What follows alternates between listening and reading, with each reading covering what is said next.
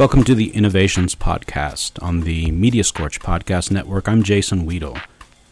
Today we have an extended interview with Brian McLaren. If you listen to the Environmentalism Podcast, you heard pieces of this interview.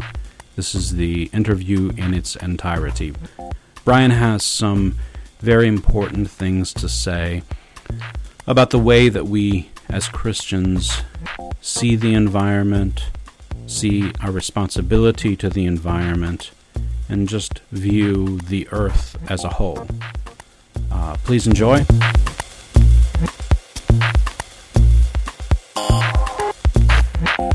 We're talking about climate change, talking about the environment, talking about what it means to be caring for our world as Christians and what the Christian's responsibility is. It seems so much that the Christian position, at least in the evangelical world and the conservative world, has been to stay away from issues of the environment. In many ways, to deny that some of the problems that scientists and others are claiming exist, to deny those issues. Why is that? Well, I think there are a lot of reasons. Let me just give a few that come to the top of my head. First, I think Christians, conservative Christians in general, have been off on the wrong foot with science for a long time. They weren't too happy when Galileo proposed that the Earth went around the sun rather than vice versa, and then they weren't too happy when Charles Darwin suggested that species develop over time, and when scientists talked about the Earth being far older than 6,000 years, and so on. So there's been this sort of anti-science attitude among Christians for a whole lot of reasons that goes way back. I just think that's tragic. It's sad. It's time to grow up and stop that kind of foolishness.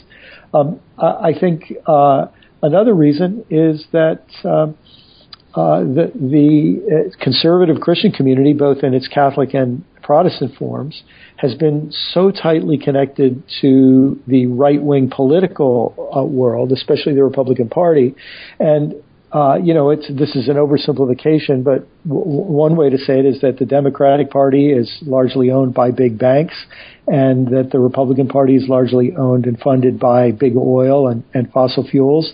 And so, there's all kinds of money and political reasons, or financial and political reasons, for people to be loyal to not bite the hand that feeds them, so to speak. But I also think there are some really insidious theological problems. One of them being this kind of left behind theology that makes people say, hey, look, Jesus is coming back soon. God's going to burn up the earth. We might as well, have all the fun with it we can. I've had more people say this to me, and more recently than a lot of people would believe. And then another is just a general disparagement of the earth, that all that matters is heaven and souls, and leaving this. Who cares about this world? It's God doesn't really care about it, so why should we? Again, I think those are horrible ideas, but they're deeply embedded and they have a long history. It seems that even if we don't actually use those words that you just did and explain it in that same way, that, like you said, it is embedded somewhere in our worldview. Yeah. I spoke to Anna Jane Joyner for this episode, who is the daughter of Rick Joyner. Yes.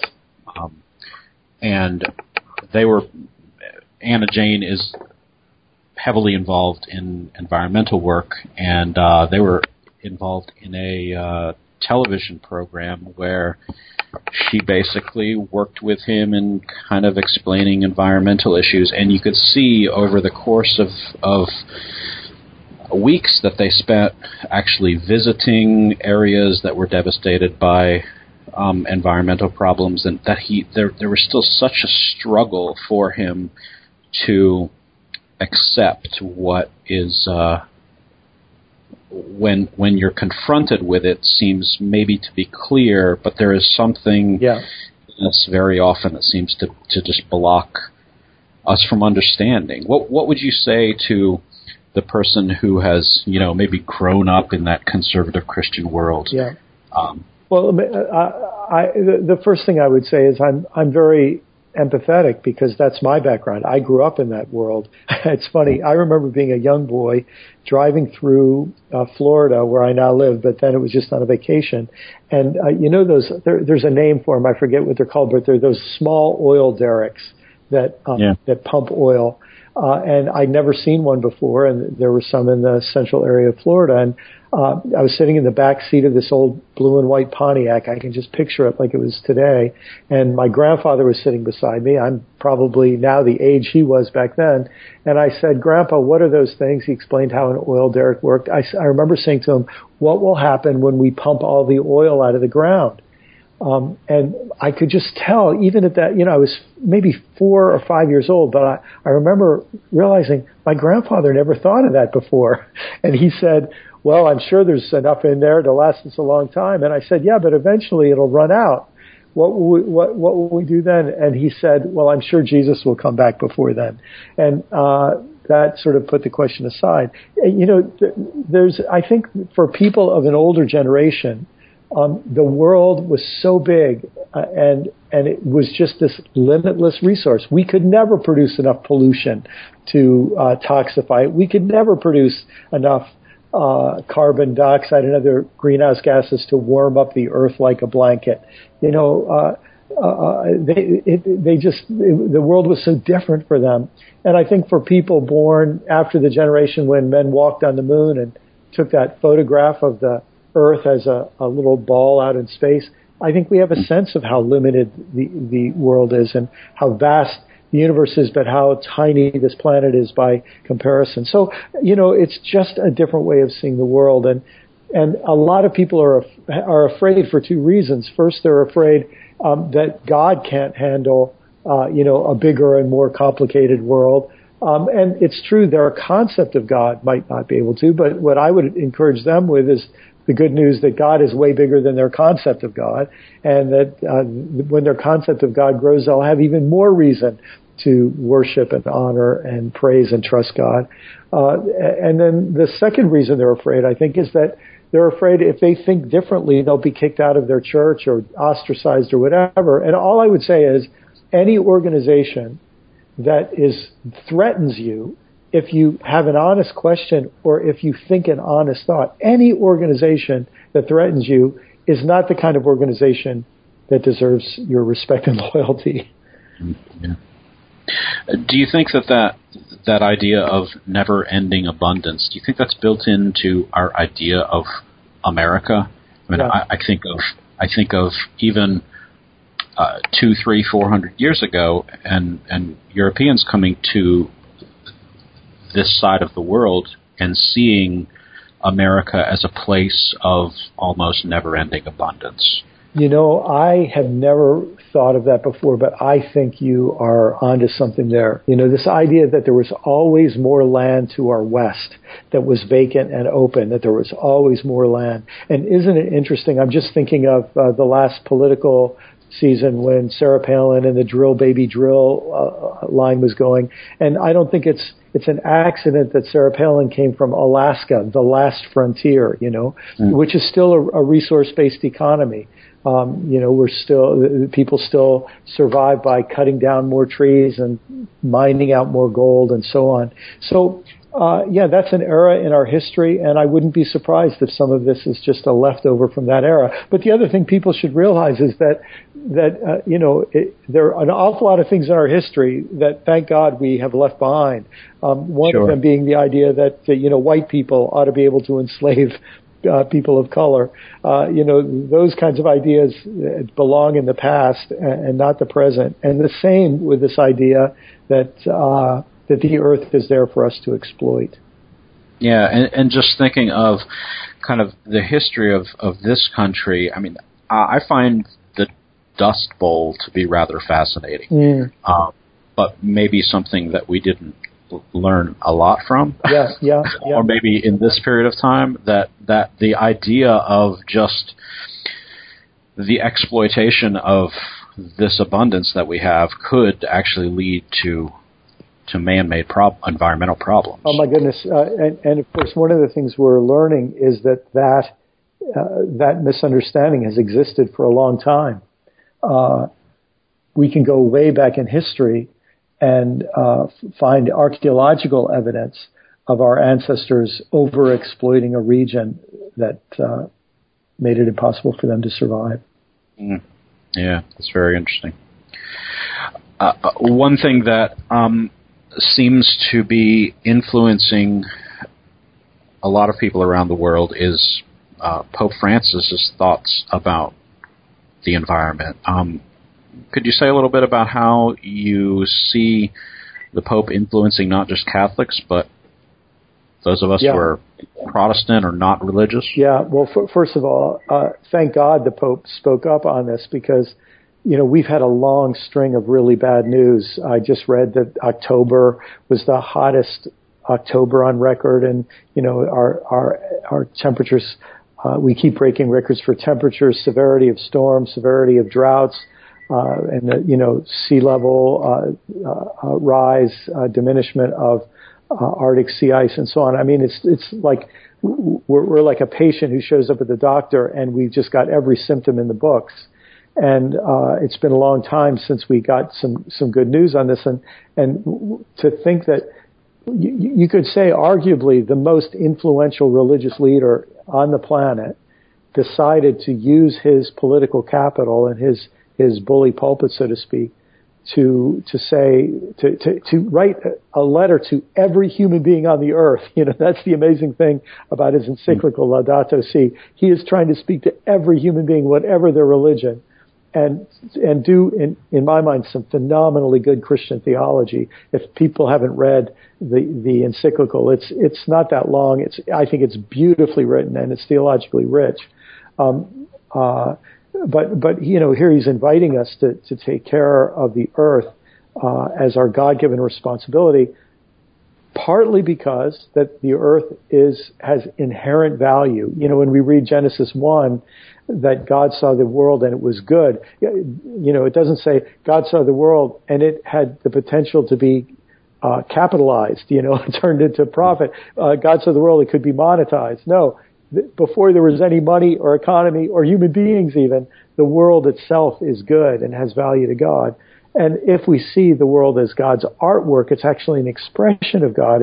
It's not just a creation of God. We could say it's a manifestation of the character of God. The book of Romans chapter 1 tells us that very thing. So that tells us creation should be taken care of seriously, taken seriously. But then on top of that, we realize that we're also called to love the poor. And when sea levels rise, rich people can afford to move to the mountains. When droughts strike, rich people can afford to move somewhere else or buy more expensive food. But the poor people are the most vulnerable. And so it's both the cry of the earth and the cry of the poor, Pope Francis said, that need to reach our hearts and bring us to a point of repentance and rethinking. Yeah. I live in an area where there was a coal plant that was proposed within the last few years, and the plan of the company has ended, mostly because of restrictions on coal plants that have come about in the last year, or last year and a half, 2 years. But one thing that we saw, that was clear to some but not clear to others, was that these companies come into these areas where there's not the population or the capacity of the people who live there to object or to stand up against what might be toxic to their health. Yes. And even just the long-term viability of the community. Yeah. A lot of people just need jobs. Yeah. What about those places where people just need jobs? People just need, I think of West Virginia as well, or coal country, where communities are based on coal. And if we were to say no more coal, they'd be in trouble. Yes. Well, first of all, that's a question I've thought about, that very thing, because it's not enough to just say we have to shut down dirty energy that's harming all of our health, but especially harming the health of the people who live close, to either mining or refining or whatever. But then we have to say, well, what about those poor people who lose their jobs? We have a moral and ethical responsibility, just as they have a moral and ethical responsibility to not keep making a living at the expense of all the rest of us. Then we have a moral and ethical responsibility to help them. It seems to me that's what it means to love your neighbor as yourself.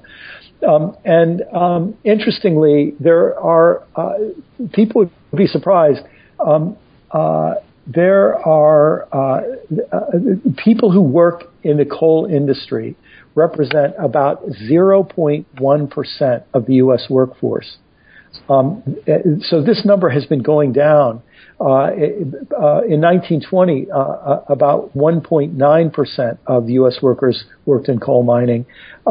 But the percentage has been going down. But for those people, that's their only job. And so what that means is we have to help people bring new jobs to those areas. This is what just makes me so angry. This is where political leaders, instead of taking money from the coal industry and becoming in some ways the puppets of whether it's coal or oil or tar sands or even fracking, what politicians should be doing, instead of taking an easy buck from lobbyists, they should have a moral responsibility to say, we have to do the hard work of attracting new and better jobs to our area. And look, West Virginia will be better off if there is another industry that's employing their people, one that, they could be a great clean energy state. And so all that's to say, this is not an unsolvable problem. In 2014, there were about 1.5 million people in the whole country. I'm sorry, there were far less than 1.5 million because the number's been declining since the 1990s when it was 1.5 million. So probably a few 100,000 people nationwide are working in the coal industry. That's, those people, better jobs could come their way, including the jobs of cleaning up the messes that have been left by dirty energy companies. Sorry to ramble on like that, but I mean, this is an area that, people on one side of the debate only care about the energy. People on the other side only care about the employees, and I think we've got to care about both. Yeah. Kind of to wrap up, I also think of the person who says, well, I only look at the Bible. What does the Bible have to say about this issue? What does the Bible have to say? Oh, my goodness. Well, it has an awful lot to say. We could start in Genesis 2 where, in that beautiful story of Adam and Eve, the first humans are told to care for and protect the earth. It's unfortunate that the word in Genesis 1 of have dominion over the earth has been turned into a carte blanche for destruction. The economist Herman Daly says that people have interpreted that to treat the earth as a business in liquidation, to just raid it with no concern. Right. But the word dominion, a better translation for us would be exert kingly and responsible rule. What that means is a king who exploits the people of his country, we call a dictator and a tyrant. A good king would be concerned about the well-being of everything under his or her care, and that's certainly the case with the earth. But then we have all the commands. For example, in the law, in Leviticus and Deuteronomy, there's all kinds of rules about caring about fruit trees and caring about the fertility of soil and being sure to let the earth lie fallow. All of that's telling us that it's our responsibility to care for the well-being of the earth. Even if, even the most basic command of all, the command to love your neighbor as yourself, which Jesus said is inseparable from the commandment to love God. that commandment says that if I love my neighbor as myself, well, I want to breathe. I want my neighbor to be able to breathe. I want to be able to drink fresh water. I want my neighbor to be able to drink fresh water. So suddenly all of these concerns become humanized as a way of caring for our neighbor. One other scripture I would mention, Jesus talked about when he was telling us not to worry about what we'll eat or what we'll drink. He illustrated that point by saying, look, God cares for every wildflower out in the field. God cares for every sparrow. God knows when they fall from the sky. God cares about them.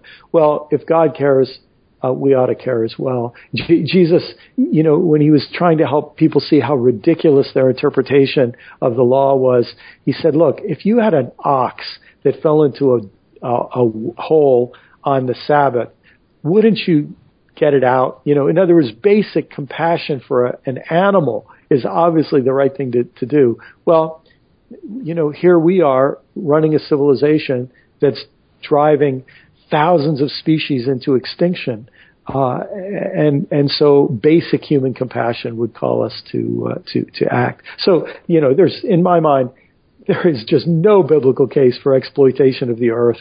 And it's just inherent in all the scriptures for us to care for this beautiful, God-created, sacred, and fragile earth. Very good. Thank you, Brian. I think you're inspiring for us and direct us toward hopefully a better way to look at the world around us. Would you mind saying a couple things about immigration and refugees? Oh my! Let me just say, I'm just finishing up a book right now called Converting Christianity, and I'm not totally sure what the subtitle is going to be, but it might be something like Helping the World's Largest Religion Become More Christian. And what I've been watching happen in our country in the last few days, in one level, it's understandable, but in another level, it's heartbreaking. Watching political leaders demagogue over the issue of the tragedy that happened in France as a way of saying we have no moral obligation to fellow human beings who are fleeing for their lives, fleeing from tyrannical, dictatorial, depraved regimes of rape, torture, killing. Oh my gosh, to think we have no moral responsibility. We'll just wash our hands. We don't care. That is so sub-Christian. It's absolutely stunning to me. And the fact that people can gin up Christians with anti-Muslim, anti-Syrian, xenophobic passions, it just tells you how thin what we call Christianity is in the American psyche and in the American soul. Look, there are no easy answers to what to do on these refugee problems, but there are easy answers, and the easy answers are immoral. One of the easy answers is fold your arms, turn your back, and turn away. But of course, Jesus says, okay, do that. You do that to the least of these, you do it to me. Christians of conscience should not be able to do that sort of thing. Yeah. Your book, Why Did Jesus, Moses, the Buddha, and Muhammad Cross the Road, addresses not necessarily our attitude toward other ethnic groups, but other religions. Yeah. But it has some parallel, and you talk about how to retain a strong Christian identity while still being loving and gracious and accepting. And it seems to me that is still an important issue as we look at, so much of the refugee issue is also tied up with religion. Yes. Yeah. Can you say a little bit about that? Yeah. Well, you see it when, presidential candidates, I think Jeb Bush and Ted Cruz just in the last few days said, well, we don't want to accept Muslim refugees. We will accept some Christian refugees. Again, it's just, I guess to some Christians that makes sense, but they just must have such a radically different understanding of Jesus than I do. because it seems to me the whole message of Jesus was that the people that you're shutting out, the people that you're scapegoating and marginalizing are the very people that Jesus wants to have dinner with, and it's stunning, and there's an easy way, whether they're political or religious demagogues, there's an easy way to get power, and that is to create an enemy that we make everybody afraid of, and then promise we'll protect you from this enemy. It's especially good if the enemy is, if you can exaggerate the danger of the enemy, because then people are even more desperate to trust you for protection. That's the word for that is protection racket, and that's what organized crime has traditionally been about. Now, look, there really is a danger. There really are extremists out there. But we're never going to solve the problem of extremism by creating more extremism. I like what my friend Shane Claiborne says: if you fight fire with fire, you end up with a bigger fire. And Martin Luther King said, you can't eliminate hate with hate. So this is where the message of the gospel is: we don't run away from these problems. We don't bury our head in the sand and deny them, but we run toward them with the resources of our faith. And so what would that mean to try to deal with the causes of Islamic terrorism? I actually have a blog about that. Part of it came out today. Part will come out tomorrow or Friday. But one of the things I think we have to do is pay attention to Paul's words in Romans 12 about overcoming evil with good. He says, don't repay evil for evil, overcome evil with good. And the best single document I've seen on what that would mean in today's world is by a rabbi named Michael Lerner. He wrote something called the Global Marshall Plan, and I have a link to that on my website. You might be able to find a link for it as well. Sure. But it creates the kind of picture, more than anything else I've ever read, that suggests what it would mean to deal with the causes of terrorism and extremism. And my goodness, the world would be a better place if we start doing that. Can I just share a quick anecdote? Absolutely. I can't even remember who this was, but I was with somebody once who was in a meeting with Saddam Hussein when Hussein was still alive. And Saddam Hussein gave like a little after-dinner speech. And apparently he was laughing and thought this was very funny. But he said, the secret to my success is I learned that you never just kill your enemy. You also kill your enemy and your enemy's brother and your enemy's father and your enemy's cousin. He says, when you kill your enemy and all the people who he loves and who love him, then the next person won't stand up to you, because they know that to stand up to you means you will also kill all the people they love because of what they do. You see that kind of ruthlessness in people's minds. Well, this is the thing that we're going to have to realize, that if you keep responding to violence with violence, you become more like the people that horrify you.